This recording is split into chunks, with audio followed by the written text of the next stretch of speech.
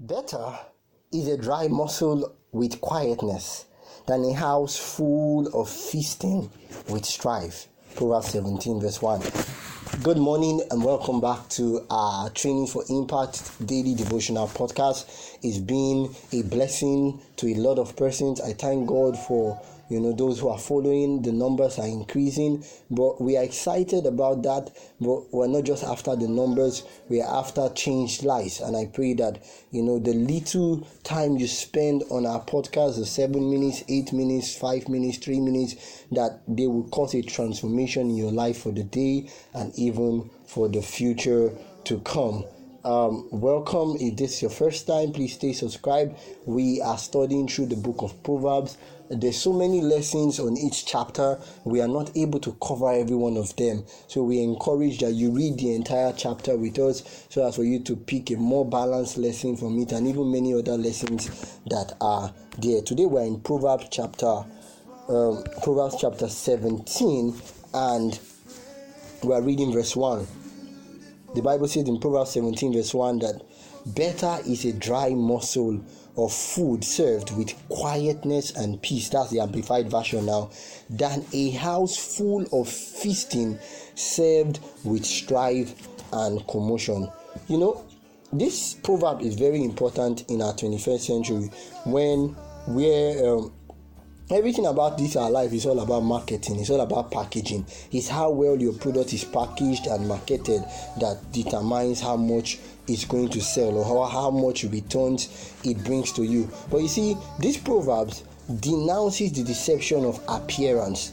We may seem to have everything the world offers, wealth, and many people, go to so much length, download paid and and subscribe to apps and softwares that help them to filter and remake their life into something that it is not, to remove all of the wrinkles, from removing all the wrinkles on the faces to changing the background to becoming something that is very exclusive. People spend so much money in trying to dress nice, and there's nothing wrong with all of these things in and of itself, but so many persons have built their life in around a false sense of security, around a false sense of wealth, power, pleasure, fame. Yet behind all of this facade, behind all of this charade, I may say, tension and misery flourish.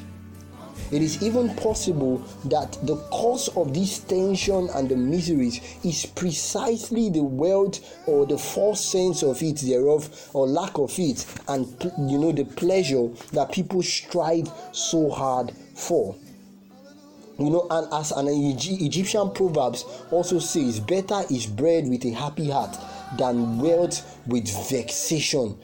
Okay, and this is so much related to what we just read in Proverbs chapter 17 verse 1, that indeed it is better to have a happy heart with just a little bread than to have wealth with vexation. And indeed wealth without Christ is only a vexation of spirit. It is foolishness to think that wealth can bring happiness. So many homes have broken down, so many relationships have broken down because there is a change or a lack thereof, a change in the financial status or a lack thereof. And you see husbands leaving their wives, or wives leaving their husbands, or children disowning their parents. Yes, it happens even here in Nigeria, here in Africa, and it is sad to see how much we strive even against the principles of God, where God has told us, do not labor to be rich. Do not labor to be rich. And as Solomon tells us in Ecclesiastes that wealth, knowledge, and all of these things are vanity. They only increases and adds sorrow to our life. The advice that follows is very important to us.